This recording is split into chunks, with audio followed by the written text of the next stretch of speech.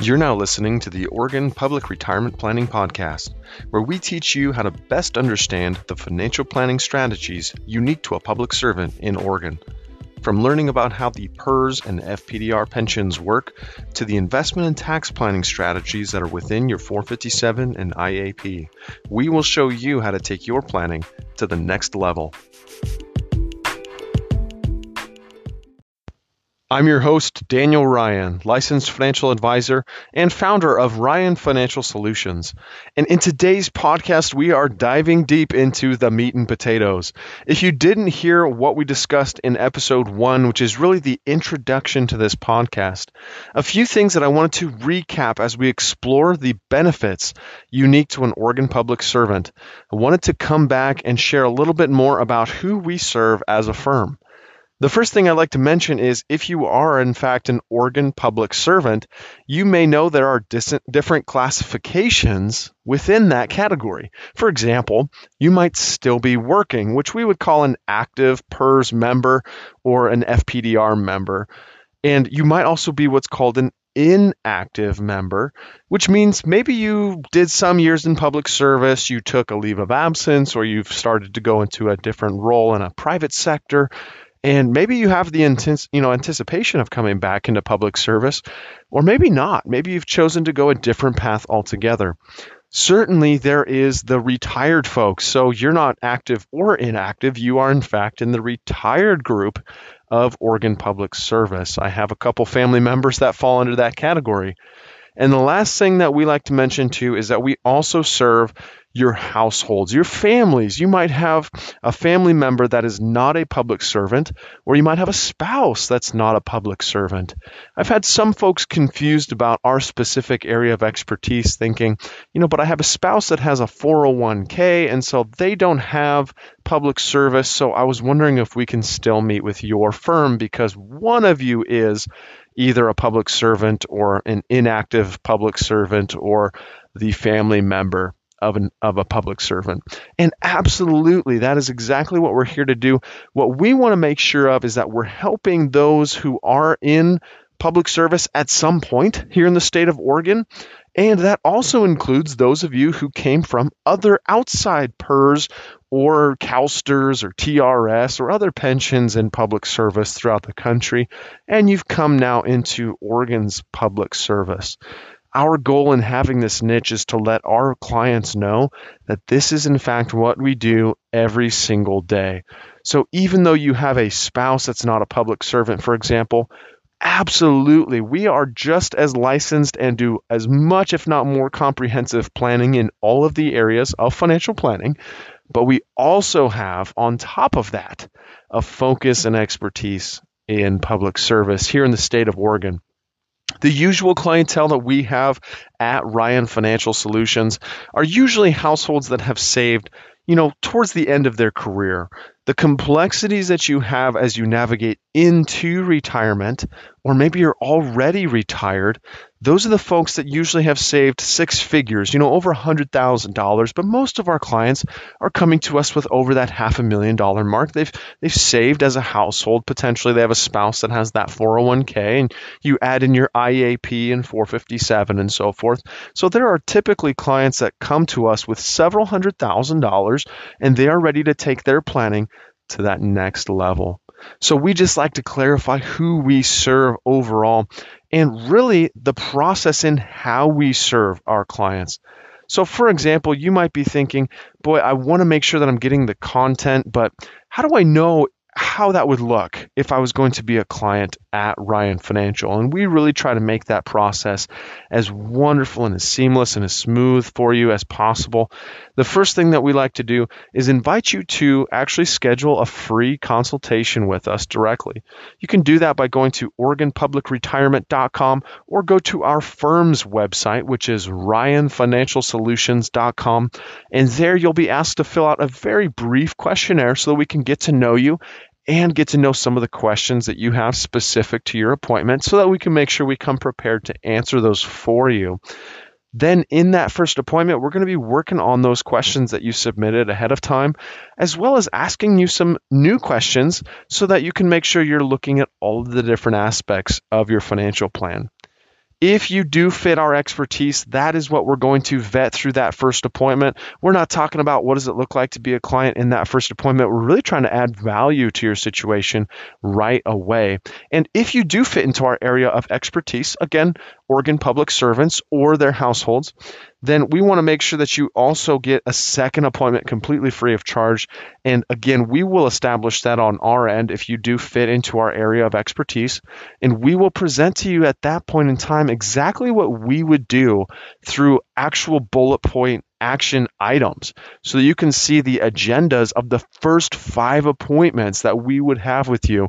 And then you get to establish after that appointment, is this a firm that I would like to work with, or do I feel like I can do these on my own? All after that, if you do decide to work with us, that is when the rubber meets the road, and that is when we actually do the implementation of that planning. So there's a lot that can go into that. And we want to make sure that we are walking you through before you do anything with any other financial planning firm. We want to give you an informed and educated process that we follow to make sure that everyone is getting fit into the proper financial plan as soon as possible. The last thing that we like to mention, that we are different than most financial planning firms, even outside the fact that we have such a very specific niche and expertise. And that is that we have a few different areas that we really function outside of your normal financial planning firm. The first thing is we hold a fiduciary standard. You know, a lot of folks have heard maybe that phrase before, but they're not quite sure what that means. And it is shocking to find out that most financial advisors are not legally obligated to act in your best interest. In fact, we're going to spend a podcast helping you vet financial advisors that you might be coming in contact with. And the first thing that we like to mention is that we never get paid commissions. We are compensated through actual fees paid by the client that we walk through, and they are based on the complexity of your situation. And we are very upfront with that. We like to make sure that our clients know we are sitting on the same side of the table. We don't get paid those commissions, and we have no other obligations other than serving our clients directly. We are, in fact, a truly independent registered investment advisory firm, or RIA, and that is what Ryan Financial Solutions has done to make sure that you are getting non-biased advice. The second thing that I like to point out is that we are planning focused, meaning most financial advisors are going to spend their appointment talking to you about investment performance. Well, frankly, investments are the last piece of the pie, as you've heard in our introduction. And so we like to actually spend our time focusing on the planning itself. We need to make sure before we do investments, for example, we need to outline what is the best pension claiming strategy and Social Security claiming strategy and healthcare strategy, etc. So we are always coming back to planning as our main area of focus. The last 2 things I like to point out is that we are proactive, meaning we do 2 appointments a year with our clients, typically in February and August. February is perfect because that's when you just got all your tax forms, and we are doing tax projections for that year and looking back at the last year as well.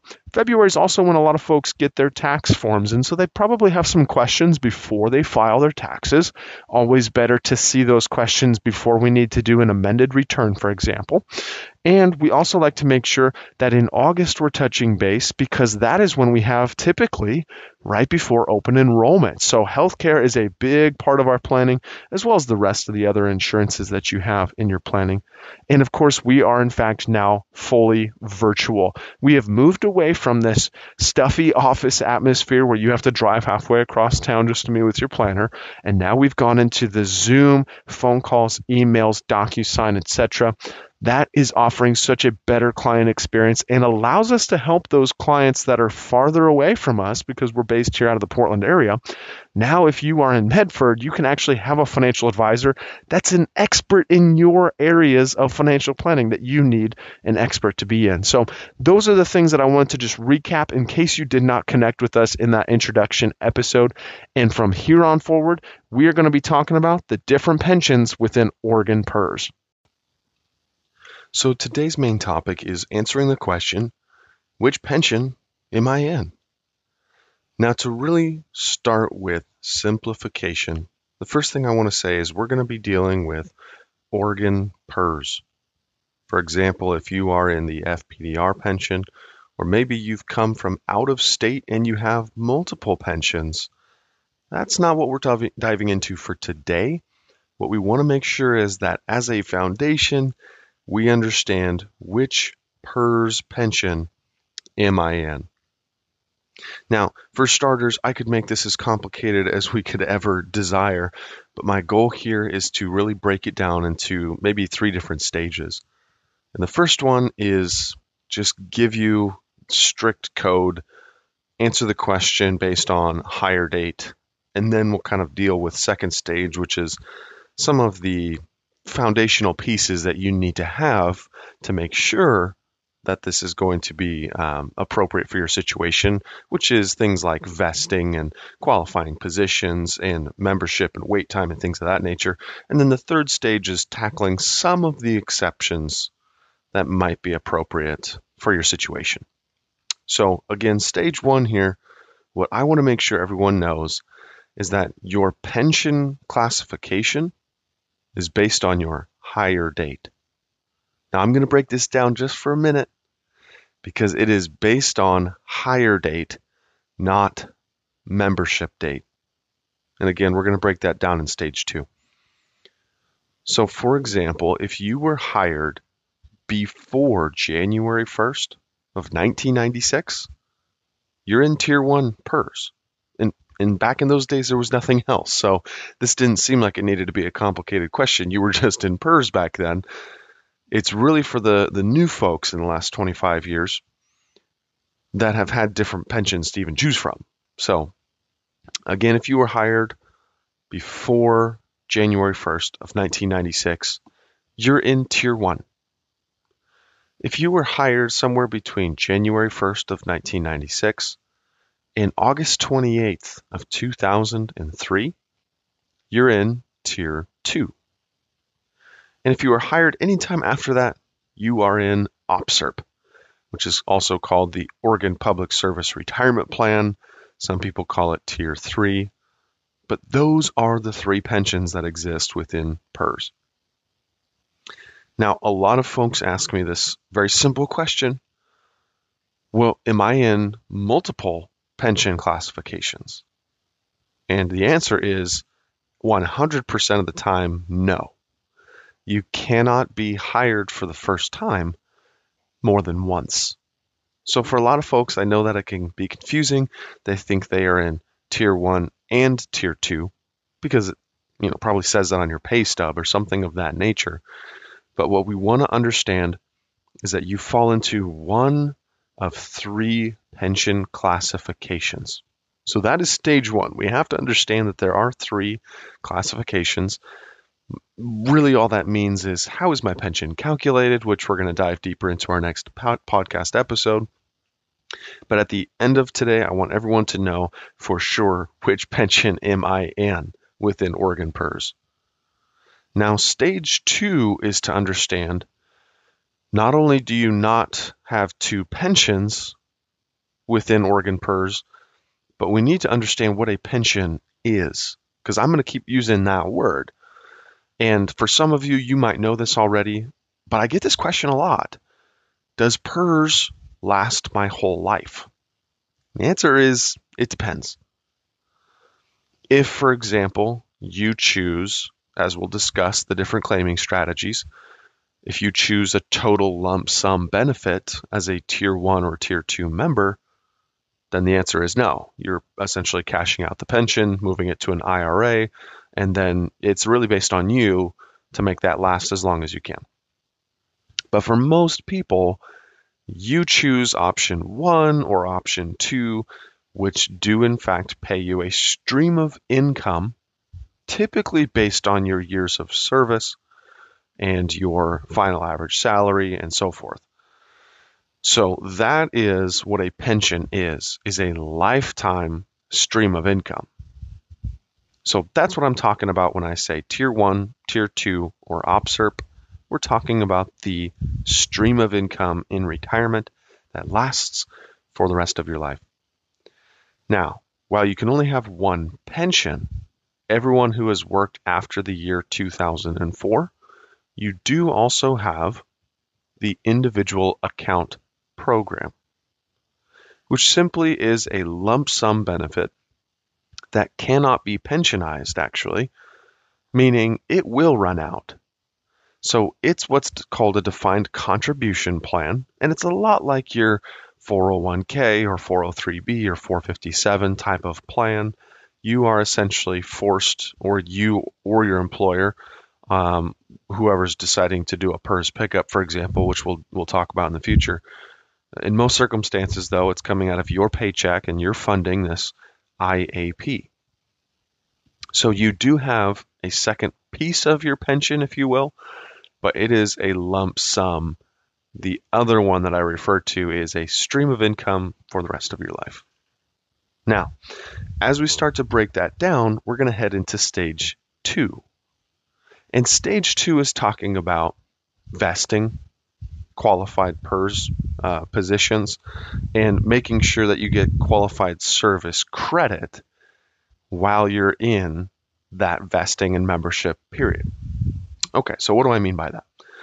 Well, as I mentioned before, you can only be hired for the first time once in a PERS position. And so what I mean by that is PERS employers, I'm going to use a school district as an example. If you got hired at ABC School District in 1992, and then you decided to switch school districts in 1997, okay, you got hired in a PERS qualifying position as a Tier 1 member. You switching PERS employers does not change your status as a PERS employee. Another way to say that is all the PERS employers coordinate, or at least they're supposed to, in making sure that they record your work history within the pension. So it doesn't actually matter if you took some time and worked at several different PERS employers throughout the entire state. But what we want to make sure of is when you first got hired, was that a qualified PERS position? And for a lot of folks, the difference is usually you were in a temporary position. That would not be a qualified position. So a lot of the times I work with teachers, and so they might have started out as a substitute teacher, and they were only working a few hours here and there while they were also going to school or something like that. And so we want to better understand, when you first got hired, did your employer say that this is a qualifying position for Oregon PERS? That is the first part of this stage 2. Was it a qualified position? Then we ask the question, how many hours were you working in each of those years? For example, I like to use a substitute teacher because it's probably one of the most complex ways to calculate your service, and I see a lot of mistakes. Essentially, if you were working a school year, but you only worked 3 months in the first, January to March, and then at spring break, you didn't get a job anymore for that rest of the year. You might have hit 600 hours of work during that time period, which is the minimum amount to receive service credit. However, if you only worked those 600 hours and you basically only got to 3 months of work, you did not get a full year of service. You got 3 months. So it is critical that we better understand, if you had instead spread out those 600 hours across all 12 months, you would have received, potentially, if it's a qualifying position, you would have received a full year of service credit. Now, where I see the issue here is especially substitute teachers, because you're working a lot of the times in different school districts, and so they are not actually all working together to coordinate and make sure that you're getting paid correctly and also recording the correct information with the pension. Met with a client that had 25 years of service but only had 12 years recorded into PERS. Youch. So we need to make sure that we are being an advocate for you and that you know this information so that you can go and be an advocate for yourself as well. Now, that being said, the last piece of stage 2 is, what about vesting? Okay, so again, original hire date and all that good stuff, qualifying position, certain number of hours to get credit. Vesting, like wearing a vest over your jacket, is the concept of basically doing 5 years of work before anyone promises to pay you this pension for the rest of your life. So basically what that means is if you worked for 5 years and you were a PERS member in a qualifying position and you worked 600 hours per year to get into 5 calendar years, then PERS pension will basically pay you a stream of income at a certain point in time, which we will talk about in the future. But let's say you only did 4 years and then you decided, you know what, I don't want to do this anymore. I'm going to go teach in Vancouver, Washington, or I'm going to go work in California or whatever, or I'm going to just switch to the private sector and then maybe I'll come back later. If you did not vest, which again is 5 years, 5 calendar years that you needed to be 600 hours or more, then you essentially gave up all those contributions into the pension and you're not going to get any benefit from a pension standpoint. Now, your IAP was always your money, so I suppose you could actually cash that out, but we'll talk about some dangers with that. But really what we want to best understand from this is the fact that if you didn't do 5 years of work, and there's actually a little bit of a gap for wait time here, which I'll talk about next, but if you didn't do 5 years of work and then you left the pension, then when you show up to retirement, you're going to be sadly surprised. And the other reason this matters is if you decided to take a leave of absence, sometimes teachers will have, or anybody in this case, they will take a few years and start their career and then they'll take a break to be with family or whatever it is, and then they'll come back later. If you did not hit your 5 years and then you took more than a 5-year break before coming back, you have to start over. So that matters a really big deal. If you, for example, started in Tier 2 and then you didn't vest all 5 years of work, so you then left, and now you gave more than 5 years until you came back, so they basically wrote you off and said, okay, they're not coming back. But then you did. Now you are in the OPSRP pension, which is why I like to start with stage 1, because it is based on your hire date, and you can't be hired for the first time more than once, but for some people, you actually do get hired for the first time more than once, if you think about it from a PERS perspective. So it's important for us to understand vesting, because it really could shoot you, in the foot if you don't understand how the rules work. And if you knew that all you had to do was make it 1 more year, and then you can take as much time off as you want, you can come back 30 years later and work for PERS. And you get to start right off the bat again. You won't have to restart your wait time or anything. So that brings us to wait time. We're still in stage 2 here. Wait time is essentially when you get hired, you have 6 to 8 months that you nor your employer are paying into the PERS system. So they're basically kind of testing the waters here before you actually start paying into the system. And so for most folks, I'm going to talk to Tier 1 and Tier 2 here for a second. For most folks, you had 6 to 8 months and then you worked for 30 years. And so when you show up to the retirement application, you want to have a written estimate that shows you all the different purchases you can make for your pension. One of them will likely be your wait time, which was that first, 30 years ago, that first 6 to 8 months that you didn't pay into the pension, nor did your employer. And PERS says, if you want to add that service credit back into your calculation, here's how much it would cost. And it could be anywhere from a few $100s to several $1,000s, depending on your situation, which is why we look at that and see, does this really make sense for you? So that is really what wait time is. And again, it's critical because when we're talking about vesting, a lot of school teachers, they don't pay into that first calendar year because they then got hired as a member in March of that school year. So they're in a different calendar year. So yes, it can get complicated. You might think you're in the right pension, and we look at your situation and find out, did you take some time off and then come back and go, yeah, how does that? And then we start to put these pieces together. And while all the concepts seem, kind of simple, maybe these were 30 years ago for a lot of folks. And so they are trying to figure out, well, was that time at my community college a qualified position? Well, I kind of started part-time and then it became full-time.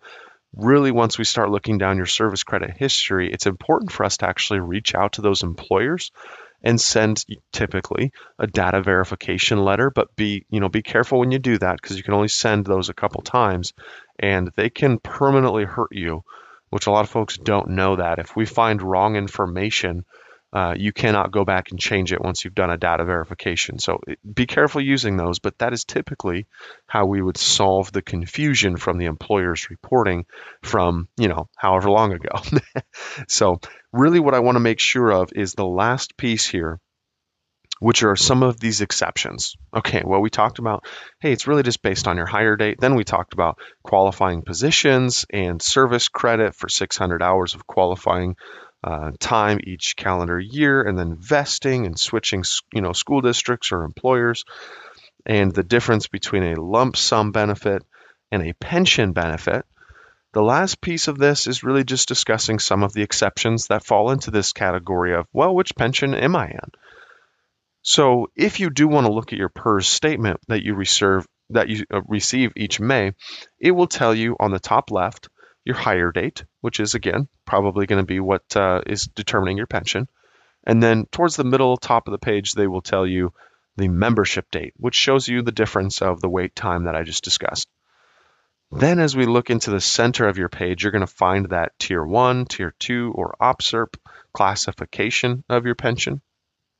But what some folks don't know is that if you ever took some time and cashed out your pension, essentially, then you will basically be on the hook for refunding that amount of time and pay a certain dollar amount to make sure that you can actually go back and change which pension you're in for classifications and calculations in that standpoint.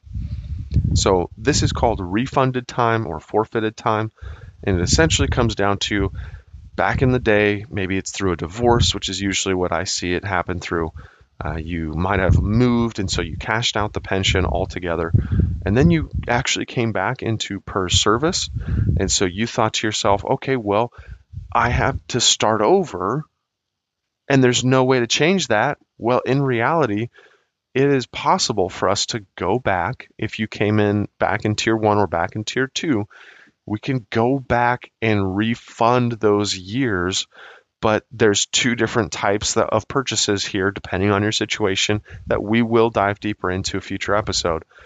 But essentially, there is one called refunded time and one called forfeited time, and they need to be paid for at different times.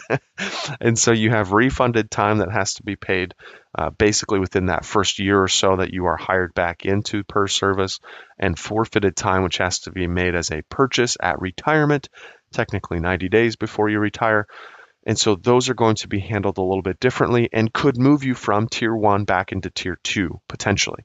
There's also other purchases, like for temporary work, that could move you back from Tier 2 into Tier 1. So it is important for us to know that there are some exceptions here. And this is where I see those folks that say, well, I got hired on, but it was a temporary position. Maybe it wasn't a qualified position, or maybe I had to cash out my pension, but then I came back to work. And so I know that at the stage 1, it could be simple.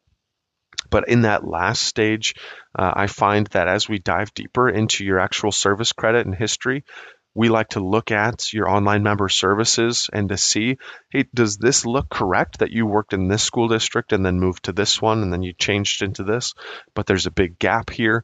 We want to make sure that that has been recorded properly, and we like to ask those questions like, hey, is there any other PERS service that's not being recorded on your online member services right now? Because that will guide us to different questions overall. So this hopefully answers all those questions that you've ever had about which pension am I in. And even though you might have thought, hey, this is a simple thing for us to learn, it really does get complex quickly. So this is something that we want to make sure everyone has the opportunity to ask questions. Make sure you check your PERS statement. Make sure you go on your online member services and actually navigate to the hyperlink that says member in the center of your screen, and then on the left hand side it will show you job history And you get to then check to make sure that you were recording this all properly throughout your career, because you don't want to find out 30 years later that you should have asked more questions or what have you. And so sometimes we get the opportunity to go back and change that, like I mentioned, depending on your situation. But other times it can really be detrimental if you don't have any proof that you worked X number of hours. So it can get complicated quickly. But essentially, as a brief recap, you can only be in one pension. You are either in Tier 1, Tier 2, or OPSRP. And that is a critical foundation for us to have the discussion in our second upcoming episode here about how your pension is calculated. So until next time, we are going to be focused on taking your planning to the next level. Before you go, just a quick note from our attorneys. Different types of investments involve a varying degree of risks, and there are no assurances that any specific investment or strategy will be suitable or profitable for a client portfolio. All investment strategies have the potential for profit or loss. Estate planning and tax information provided is general in nature, so always consult an attorney or tax professional regarding the specific legal or tax situation. Information presented is believed to be factual and up to date, but we do not guarantee its accuracy, and it should not be regarded as complete analysis of the subjects discussed. All expressions of opinion reflect the judgment of the author and presenter as of the date of publication and are subject to change and do not constitute as personalized investment advice. A professional advisor should be consulted before implementing any investment strategy. An advisor does not represent, warranty, or imply that the services or methods of analysis employed by the firm can or will predict the future results, successfully identify market tops and bottoms, or insulate clients from losses due to market corrections or declines. Investments are subject to market risks and potential of loss of principal invested. All investment strategies likewise have the potential for profit or loss. Past performance is no guarantee of future results. Different types of investments involve a varying degree of risk, and therefore cannot have an assurance that any investment will be either suitable or profitable for a client portfolio. There are no assurances that any portfolio will match or outperform any particular benchmark.